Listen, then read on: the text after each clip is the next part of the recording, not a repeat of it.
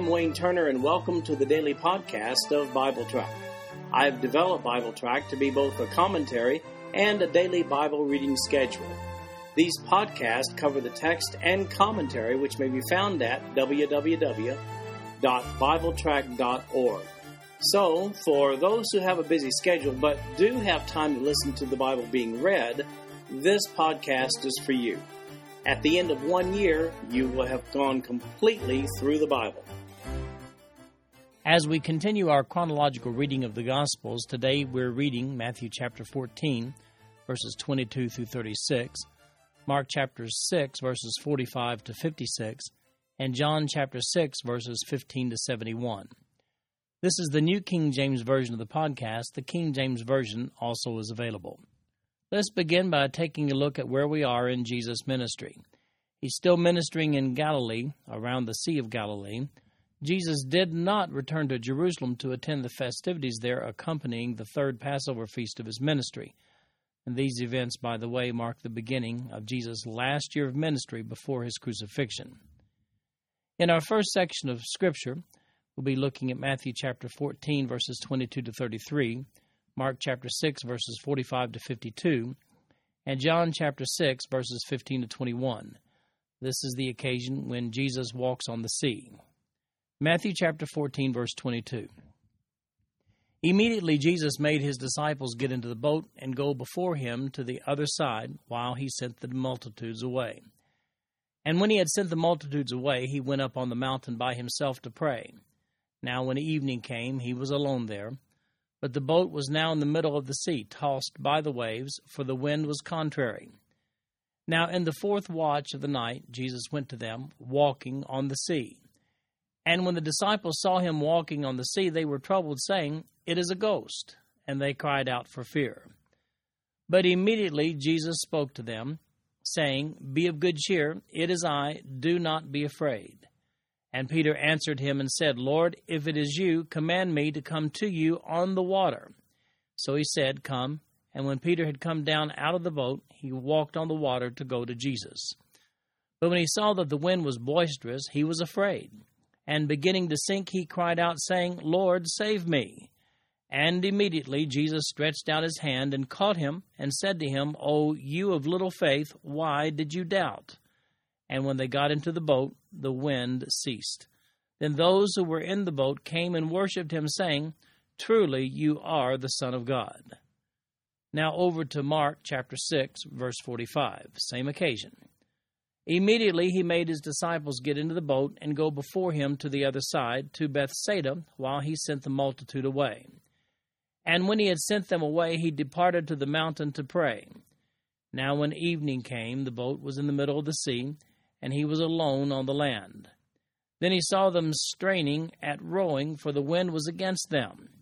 Now about the fourth watch of the night he came to them, walking on the sea, and would have passed them by. And when they saw him walking on the sea, they supposed it was a ghost, and cried out, for they all saw him and were troubled. But immediately he talked with them and said to them, "Be of good cheer, it is I, do not be afraid." Then he went up into the boat to them, and the wind ceased. And they were greatly amazed in themselves beyond measure, and marveled, for they had not understood about the loaves, because their heart was hardened. Now over to John's account in John chapter 6, verse 15. His account is more abbreviated than the others. Therefore, when Jesus perceived that they were about to come and take him by force to make him king, he departed again to the mountain by himself alone. Now when evening came, his disciples went down to the sea, got into the boat, and went over the sea toward Capernaum. And it was already dark, and Jesus had not come to them. Then the sea arose because a great wind was blowing. So when they had rowed about 3 or 4 miles, they saw Jesus walking on the sea and drawing near the boat, and they were afraid. But he said to them, "It is I, do not be afraid." Then they willingly received him into the boat, and immediately the boat was at the land where they were going. Well, this event follows the feeding of the 5,000 that's recorded in Matthew chapter 14, Mark chapter 6, and Luke chapter 9, and John chapter 6. All 4 gospel accounts record the feeding of the 5,000. On that occasion, Jesus and his disciples had boarded a ship, and they traveled to a solitary place away from Bethsaida. It was on a mountainside that Jesus and his disciples were approached by the 5,000-plus people for a teaching session. During that time, we're told in John chapter 6, verse 4, that the third Passover of Jesus' ministry was taking place. Now we find Jesus sending his disciples away back toward Capernaum and Bethsaida. There's a map I've provided on the written notes. You can take a look for reference. Since they reached Gennesaret in Matthew chapter 14, verse 34, and Mark chapter 6, verse 53, they're traveling along the shore from east to west. It's interesting that while Matthew, Mark, and John give the account of the story of Jesus walking on the water, it's only Matthew who tells us about Peter trying to duplicate the feat. Obviously, that wasn't the big story to John, and it wasn't the big story to Mark either. John gives a great bit of detail to the subsequent fallout on the day following this miracle, where we see that many of Jesus' disciples, not the 12 apostles, ceased following Jesus. Now, they're rowing against the wind here, about 3 to 3.5 miles out, and they're making little or no progress across the Sea of Galilee toward Capernaum, Bethsaida. That's when Jesus, who stayed behind to pray, walks by the ship on the water. Matthew and Mark point out that the disciples thought at first that Jesus was a spirit or a ghost. The Greek word used in Matthew chapter 14, verse 26 and Mark 6:49 is phantasma, and it's used only these 2 times in the whole New Testament. After everything they'd seen Jesus do, why would a little Jesus water walking surprise them so? And why would it be easier to believe that they were seeing a ghost rather than actually seeing Jesus walking on the water? Mark makes a noteworthy observation in verse 52 of chapter 6. He says, "For they had not understood about the loaves because their heart was hardened." The term heart was hardened is only meant to convey to the reader that these disciples were having a difficult time equating the miracles of Jesus with the reality that he, as God, actually had power over the elements of the universe. Even though they had reviewed the reality-defying feat of feeding the 5,000 plus, they were nonetheless amazed at a little bit of water walking. Mark seems to find that aspect of the story amusing, while Matthew finds amusing the fact that Peter tries his hand out at walking on the water as well. John gives the account but makes a point that neither Matthew nor Mark mention when he says in verse 15 regarding Jesus' initial absence from the ship, "Therefore, when Jesus perceived that they were about to come and take him by force to make him king, he departed again to the mountain by himself alone." Only John felt that it was important to show why Jesus initially stayed back after sending the people away. Next, we'll be looking at Matthew chapter 14, verses 34 through 36, and Mark chapter 6, verses 53 through 56. We see here that many touched Jesus and are made well. Matthew 14:34. When they had crossed over, they came to the land of Gennesaret.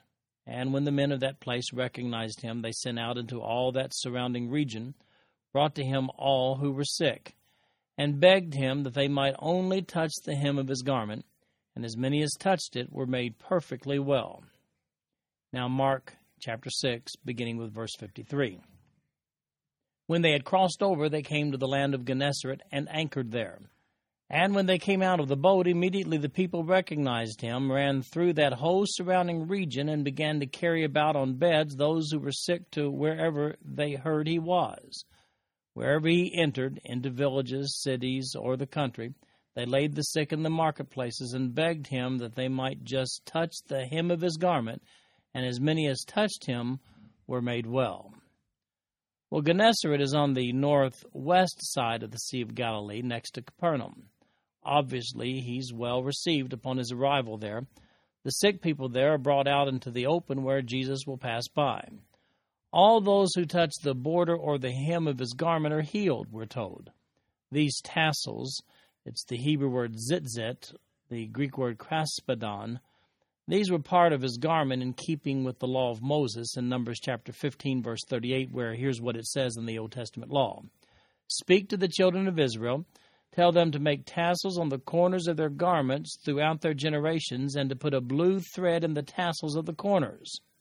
Observant Jews, they still wear these tassels on their four-cornered garments today. Another zitzit incident is found in Matthew chapter 9. verses 18 to 26, Mark 5, 21 to 43, and Luke 8, chapter 40 to 56. It was believed at that time that touching these tassels on Jesus' garment would result in healing. Well, and it did. All that did were made perfectly well, we're told. In John chapter 6, verses 22 to 25, we have a transportation miracle by Jesus. Verse 22. On the following day, when the people who were standing on the other side of the sea saw that there was no other boat there except that one which his disciples had entered, and that Jesus had not entered the boat with his disciples, but his disciples had gone away alone. However, other boats came from Tiberias near the place where they ate bread after the Lord had given thanks. When the people therefore saw that Jesus was not there, nor his disciples, they also got into boats and came to Capernaum seeking Jesus. And when they found him on the other side of the sea, they said to him, Rabbi, when did you come here? Well, John adds a little addendum to the miracle of Jesus walking on the water. The people were unaware of that miracle. They'd only seen Jesus' disciples get on that single ship. Yet Jesus had somehow ended up with his disciples at their destination. Having seen no other ships at the time, the people all wonder, how did he do that? Then we have a very controversial discussion about bread that is only recorded by John in John chapter 6, verses 26 to 59.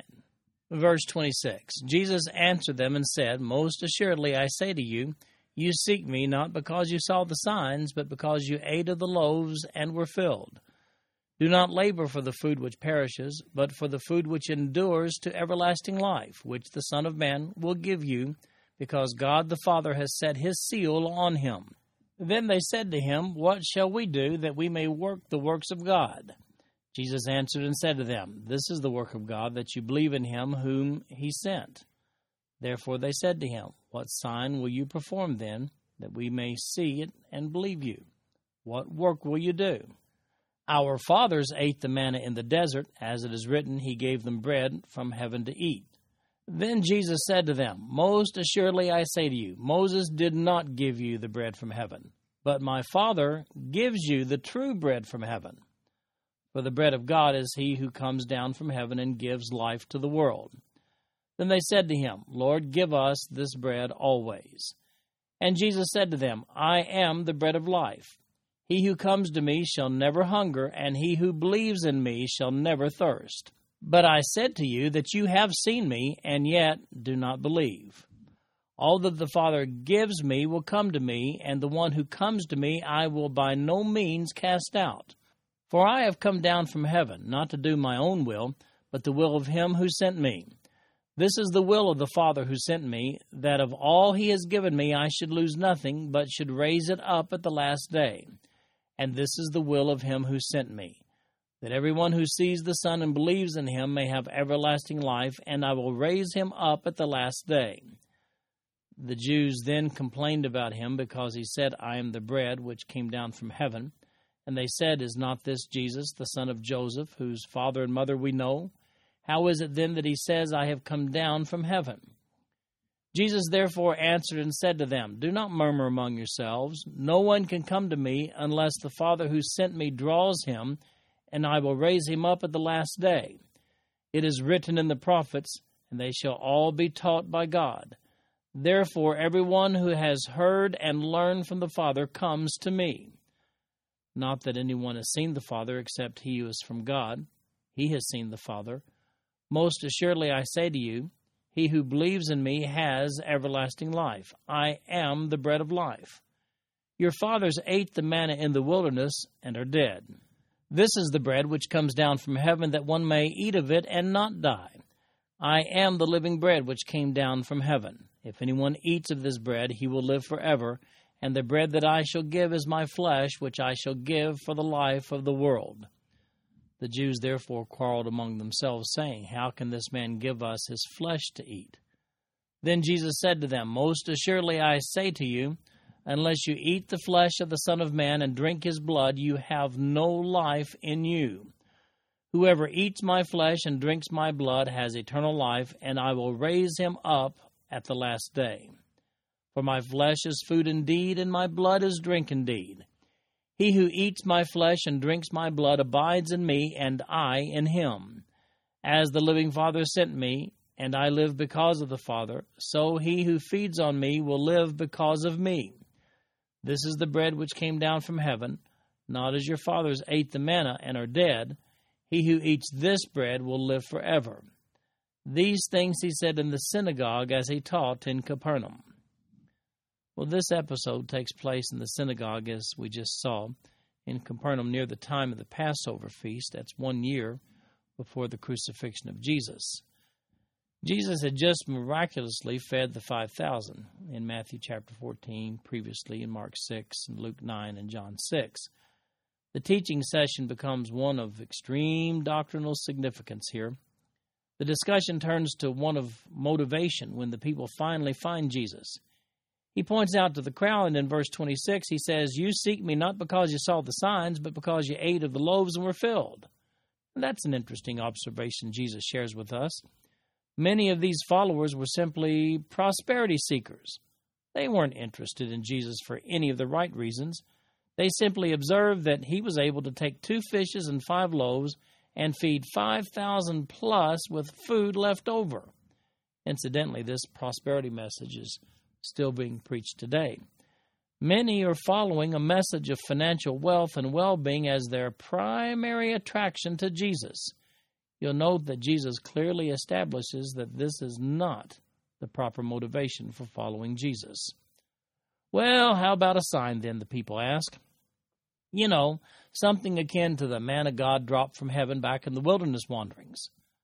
I'm reminded here of Paul's characterization of the Jews in 1 Corinthians chapter 1, verse 22, when here's what he says. He says, "For the Jews request a sign." Jesus then makes a definitive statement in John chapter 6, verse 35. Here's what he says. "I am the bread of life. He who comes to me shall never hunger, and he who believes in me shall never thirst." Now, let that analogy soak in for a moment. It's packed with implications. Here's a teaching. The Holy Spirit motivates salvation. God will use this message of salvation, coupled with the convicting power of the Holy Spirit, to draw people to a salvation experience. And there it is in John chapter 6, verse 44, where Jesus says, "No man can come to me unless the Father who sent me draws him, and I will raise him up at the last day." Now let's dwell there for a moment. We are saved when we are drawn by the Holy Spirit to receive Jesus Christ as our personal Savior.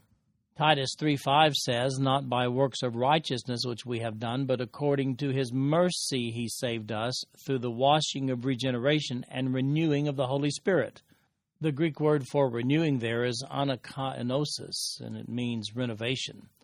Lost people need a renovation that can only be done by the Holy Spirit. That's why Paul portrays this new life in Jesus Christ in such radical terms when he says in 2 Corinthians 5:17, "Therefore, if anyone is in Christ, he is a new creation. Old things have passed away. Behold, all things have become new."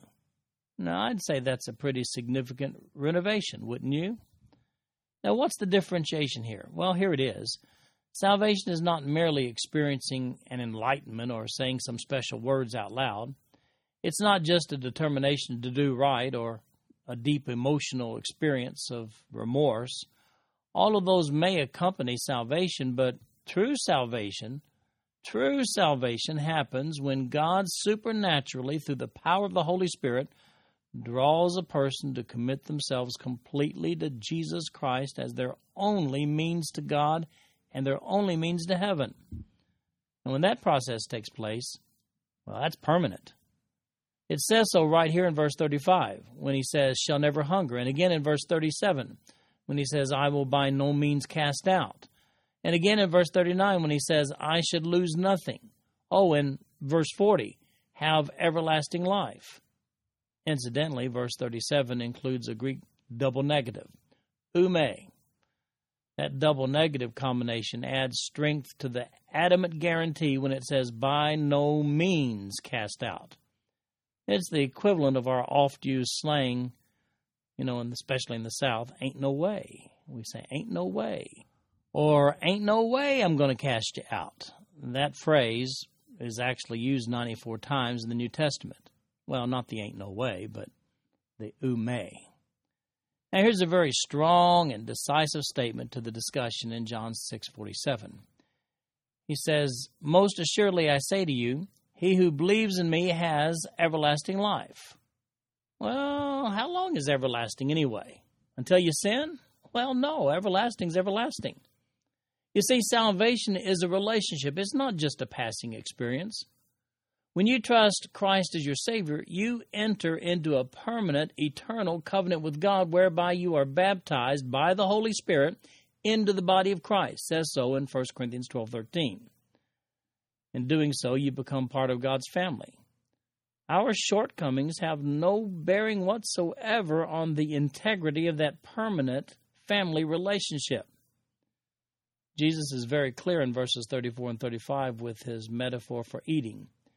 He's clearly talking about believing on Jesus as Savior. In other words, bread of life equals everlasting life.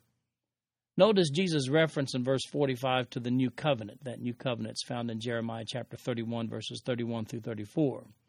But here's what Jesus says about it in verse 45. He says, "It is written in the prophets, and they shall all be taught by God. Therefore, everyone who has heard and learned from the Father comes to me." Jesus refers to the fact that the future kingdom on earth that will be established will see a new covenant established whereby all inhabitants of the earth are saved and will be living by faith. This concept is in stark contrast to the practice among the Jews in Jesus' day.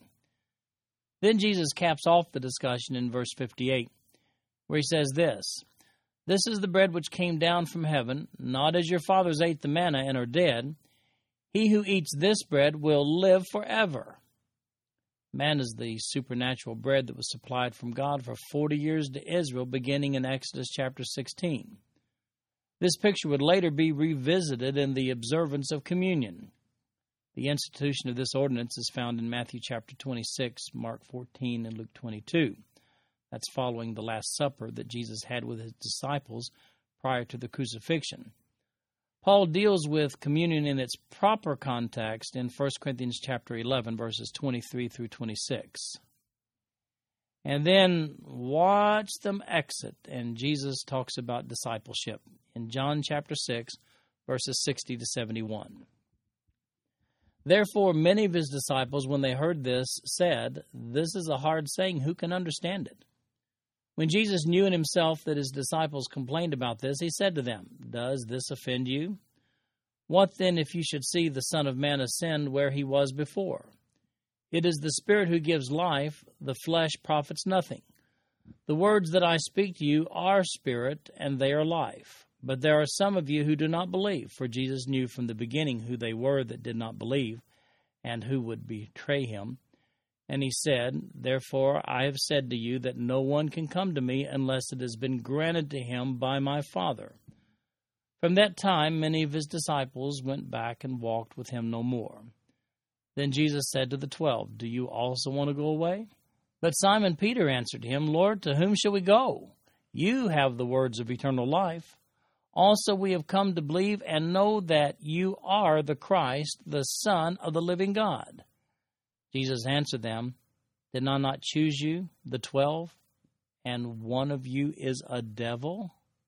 He spoke of Judas Iscariot, the son of Simon, for it was he who would betray him, being one of the 12. Well, after this discussion, some of the seekers who had been following Jesus followed him no more, as we see in verse 66, where it says, 'From that time, many of his disciples went back and walked with him no more.' Now, that statement has no implications regarding salvation whatsoever. That's important to know. Salvation and discipleship, not the same thing. It's a simple statement regarding who continued to physically follow Jesus around in his ministry. But what about the 12? Well, here's Peter's defining statement in verses 68 and 69. But Simon Peter answered him, 'Lord, to whom shall we go? You have the words of eternal life. Also we have come to believe and know that you are the Christ, the Son of the living God.' However, that was not the testimony of one there. Look at verse 70. Jesus answered them, 'Did I not choose you, the 12, and one of you is a devil?' The Greek word for devil there is diabolos, from which we get our English word diabolical. That word is usually translated devil, but is also sometimes translated accuser or slanderer. Since the definite article is not used here, as in the devil, it's not likely that Jesus is referring to Judas as the devil incarnate, but rather more likely that he's identifying that one there, Judas, has motivations that are diabolical. In other words, the devil, he'll be pleased. Jesus identifies that one of them is there with evil motivations. This puts to rest the notion that Judas fell out of a relationship with Jesus or that he lost his salvation. Jesus clearly identifies that Judas was chosen as a disciple for a very specific purpose, but that he was evil from the very beginning. Now let me say again, salvation and discipleship are two different relationships. Would you not agree that verse 70 tells us that while Judas was a disciple, he was not saved? Well, let's not stop with Judas. Are there not a host of people in our world today who subscribe to the notion of emulating the life of Jesus, but those very same people have not trusted Jesus Christ as their personal Savior? There are entire religions and denominations based upon this very principle. Therefore, let me say it once again, salvation and discipleship are two different relationships. The victorious believer has both. Now, if you want to read more about the difference between salvation and discipleship, then go look at my summary, my commentary on Matthew 16, 24 to 27, Mark 8, 34 to 38, and Luke chapter 9, verses 23 to 26. At the bottom of the written notes of BibleTrack.org for today, there's a link, and you can just click there, and it'll take you right there. This concludes our podcast for today. I'm Wayne Turner, and if you'd like to read along with our commentary online, go to www.bibletrack.org. Thank you for listening in today. The background music for these podcasts is an original composition written by the music director of Faith Bible Church, Paul Walton.